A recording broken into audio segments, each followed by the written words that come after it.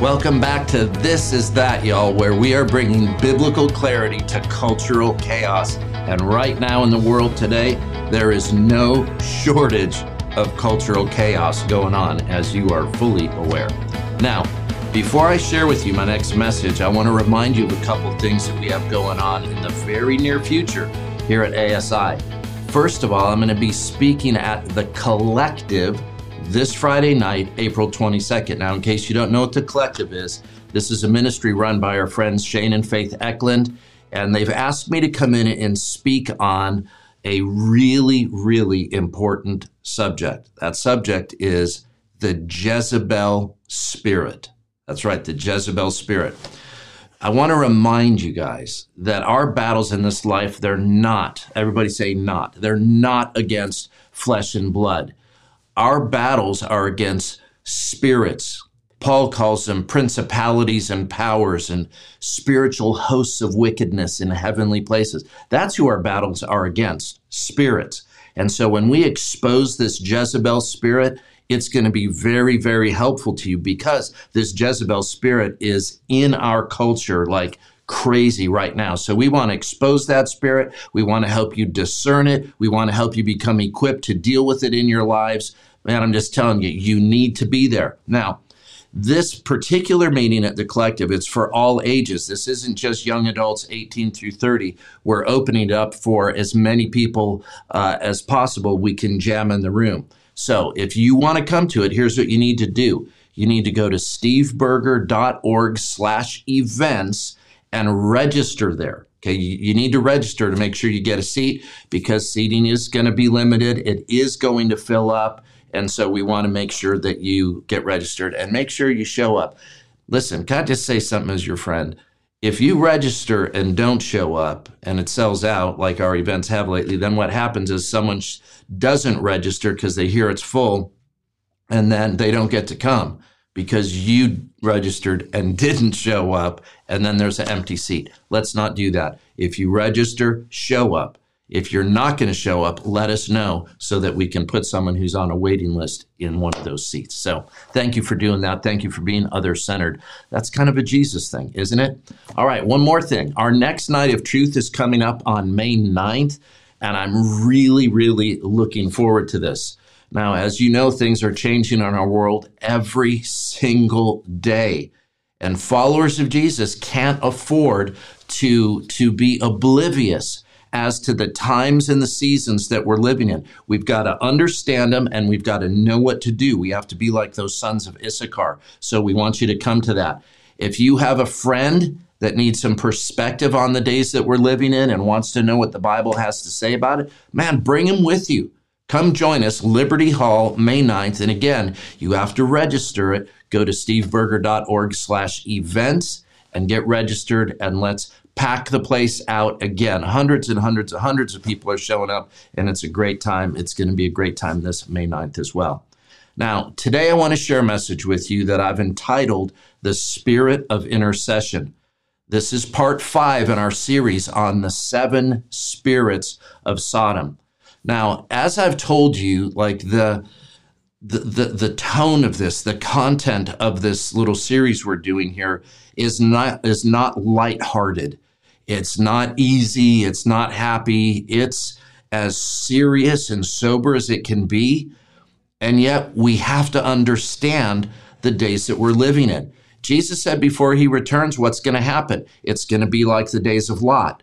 And so we've looked at the days of Lot and what were happening in Sodom and Gomorrah, where Lot lived, and we're seeing that the things that happened in Sodom and Gomorrah back in the days of Lot are happening in the United States of America and around the world today. In other words, we are seeing the things happening in culture and in society that are paving the way, listen to me, for the return of the Lord Jesus Christ. And so we want you to pay attention to this. So we've talked about the different spirits up to this point in the first 4 teachings. Now today what we're going to do, I'm going to put a positive spirit here. And again, we're calling this the spirit of intercession.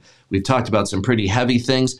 This is going to be heavy in a different sense, in an encouraging and in a responsible kind of sense. So it's heavy, it's important, it's just not reprobate like the things we've been talking about. So Genesis chapter 19, verses 6 through 8, we can miss this if we don't pay close attention. So check this out.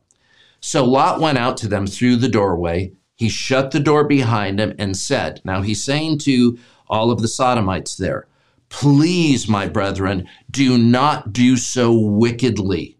See, now I have 2 daughters who've not known a man. Please let me bring them out to you, and you may do to them as you wish.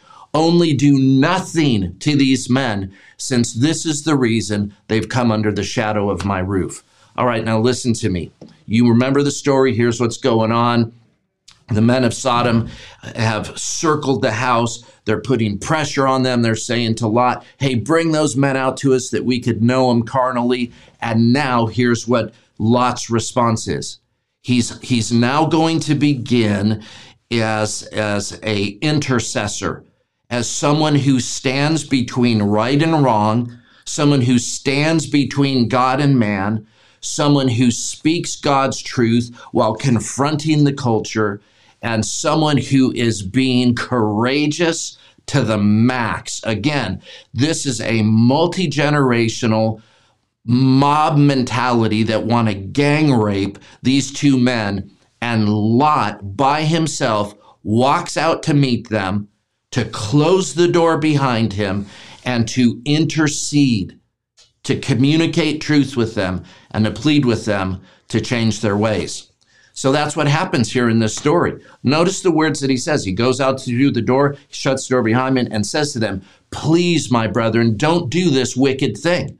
Don't do this thing. And then he gets back at the end of these 3 verses and he says, don't you understand the very reason these guys have come under the shadow of my roof is because of the wickedness that's been happening in Sodom and Gomorrah.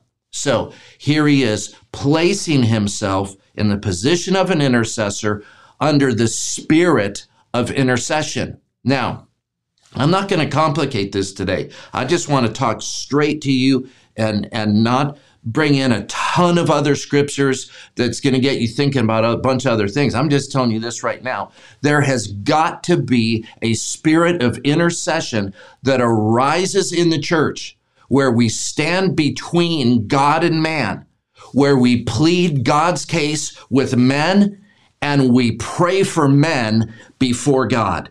That is what an intercessor does, someone who stands in the gap with the heart of God to communicate to man what God's will is, and with a brokenness for the condition of wicked people and representing them before God, praying and asking God to be merciful, to save, to heal, to deliver, to set free. That's what an intercessor does. An intercessor carries the needs of mankind on the wings of their own prayers into the very throne room of God. So this spirit of intercession during really wicked times is something that we see throughout Scripture. In the book of Ezekiel, now this passage was made famous some 25 years ago when Promise Keepers was at its height. They had 1 million men in Washington, D.C., and you remember their anchor passage, their anchor scripture for the event was Ezekiel 22:30, and was just simply called Stand in the Gap, because they realized then what God was looking for was someone with the spirit of intercession to stand in the gap. Let me read this to you. Ezekiel 22, verse 30.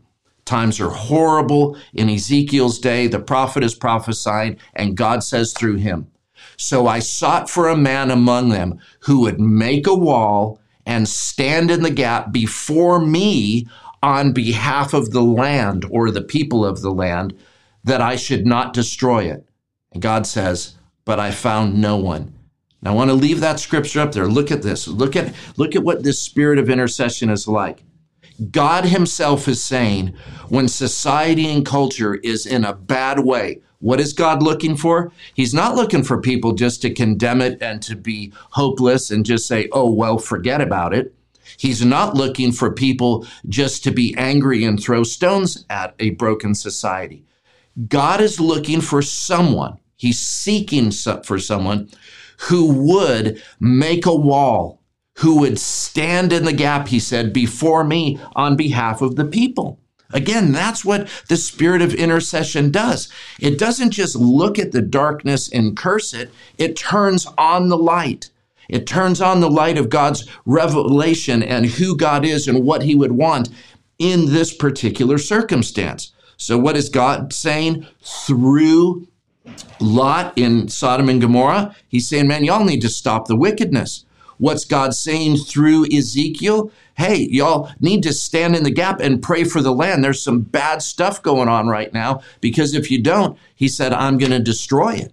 See, this is the spirit of intercession, y'all. We've got to give ourselves to it. If that's totally new to you, then here's what you need to do. You need to ask God, God, would you give me the spirit of intercession to care about, God, what you think about what's happening in the world today, and to care for the broken people who are operating in wickedness that need somebody to speak God's truth to them, but to also carry their brokenness to a God who can save, heal, and deliver them.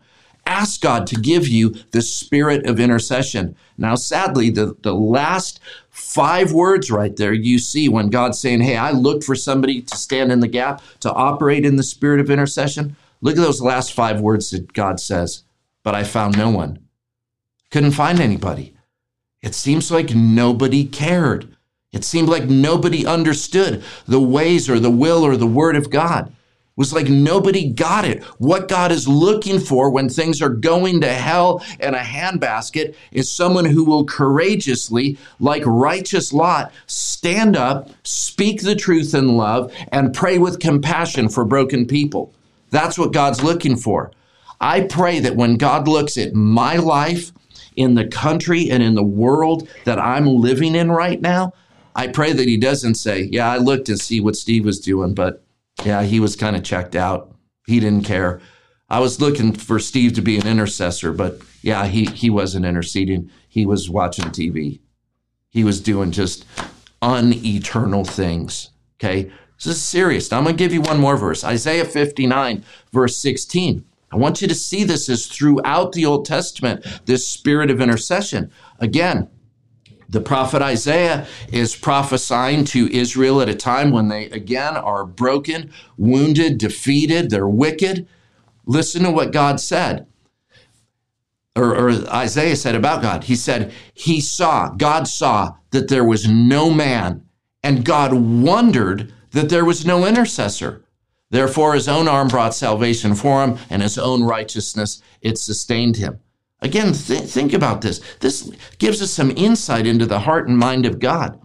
God saw that there was no one interceding. He saw that there was no one building a wall and standing in the gap, and he wondered about it. That word wondered there, it's always just blown my mind, because it almost paints a picture of God like he doesn't know everything, that he's not all-knowing, that he's not omniscient. But what it does, it just helps us see God's heart. It helps us see his personality. This isn't a recording, if you will, of demeaning God, of making God look like he doesn't have it all together, doesn't understand everything. Oh, God wondered because he didn't know. No. It lets us into his heart and personality where like God's going, really? Things are this bad? I can't believe how can there be no intercessor right now? How can there be nobody standing in the gap? God wondered that there was no intercessor. I don't want God wondering whether Steve Berger's an intercessor or not. I don't want God wondering whether I'm courageously speaking truth to a world gone mad, or whether I am compassionately praying for people's wickedness to be forgiven and turned around so that we could see their lives saved. Okay? All right, just one final verse here, and I want you to see this in the New Testament. This, again, is a passage of Scripture that I try to remind people of regularly. I don't want you to think that the spirit of intercession is just some archaic Old Testament thing. I want to remind you, listen to Paul's words, 1 Timothy chapter 2, verses 1 through 4.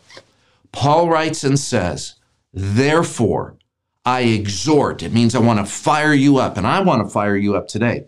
Therefore, I exhort, first of all, it means this is a place of priority.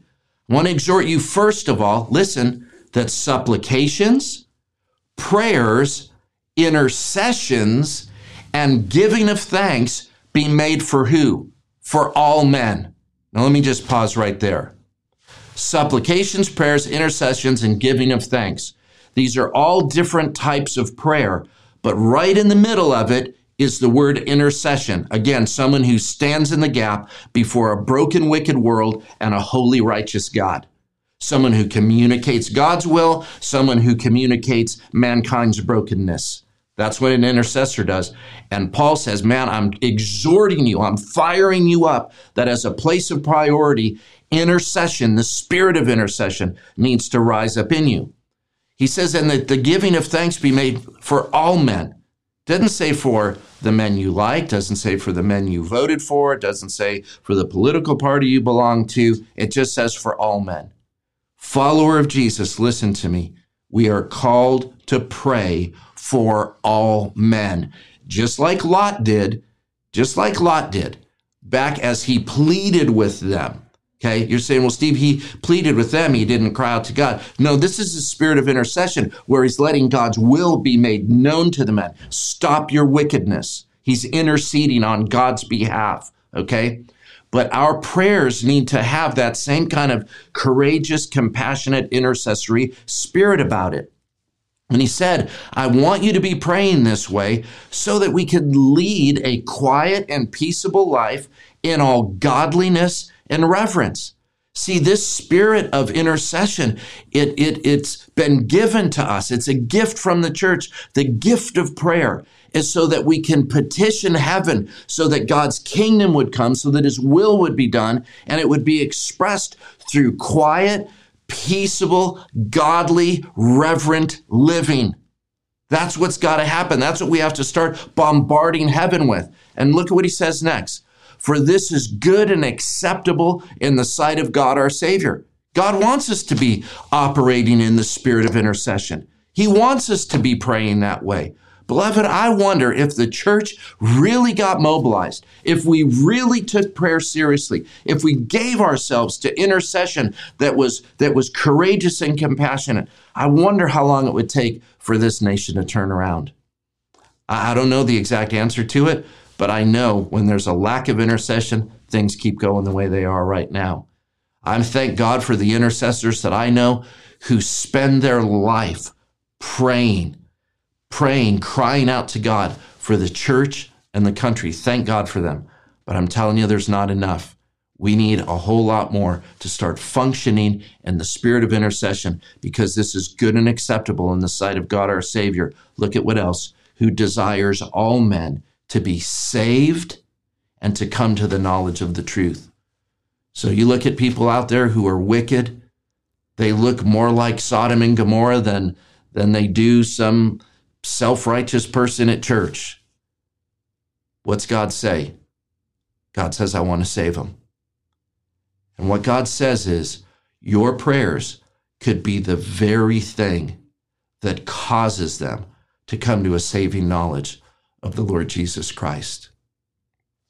You know, we look back on Lot's experience in Sodom. We see that even though he gave himself to pray, even though he confronted them, and even though he was courageous and all that, you know what? Judgment still came. Here's the thing, intercessor. You can't be completely held responsible for the outcome of the wicked, but what you and I will be held responsible and accountable for is whether we function in the spirit of intercession or not. Is God going to say, I looked at your life to see if you were interceding and found no one? Beloved, let's find ourselves in the place of prayer and intercession, and then let's leave the results to God. But let's make sure we're found standing in the gap, building a wall, praying our guts out, praying and speaking truth in hopes that God would save all men, because that's what his desire is. Let's pray some people into the kingdom. Let's pray some hell out of the United States of America and out of the church. And let's pray some heaven into the United States of America and into our local churches. God bless you all. I look forward to seeing you next time. Keep us in prayer here at ASI as we keep you in prayer. God bless you. Go to steveberger.org/events and register for one of our upcoming events. It's going to be awesome. Again, God bless you. We love you. We look forward to seeing you soon. Take care.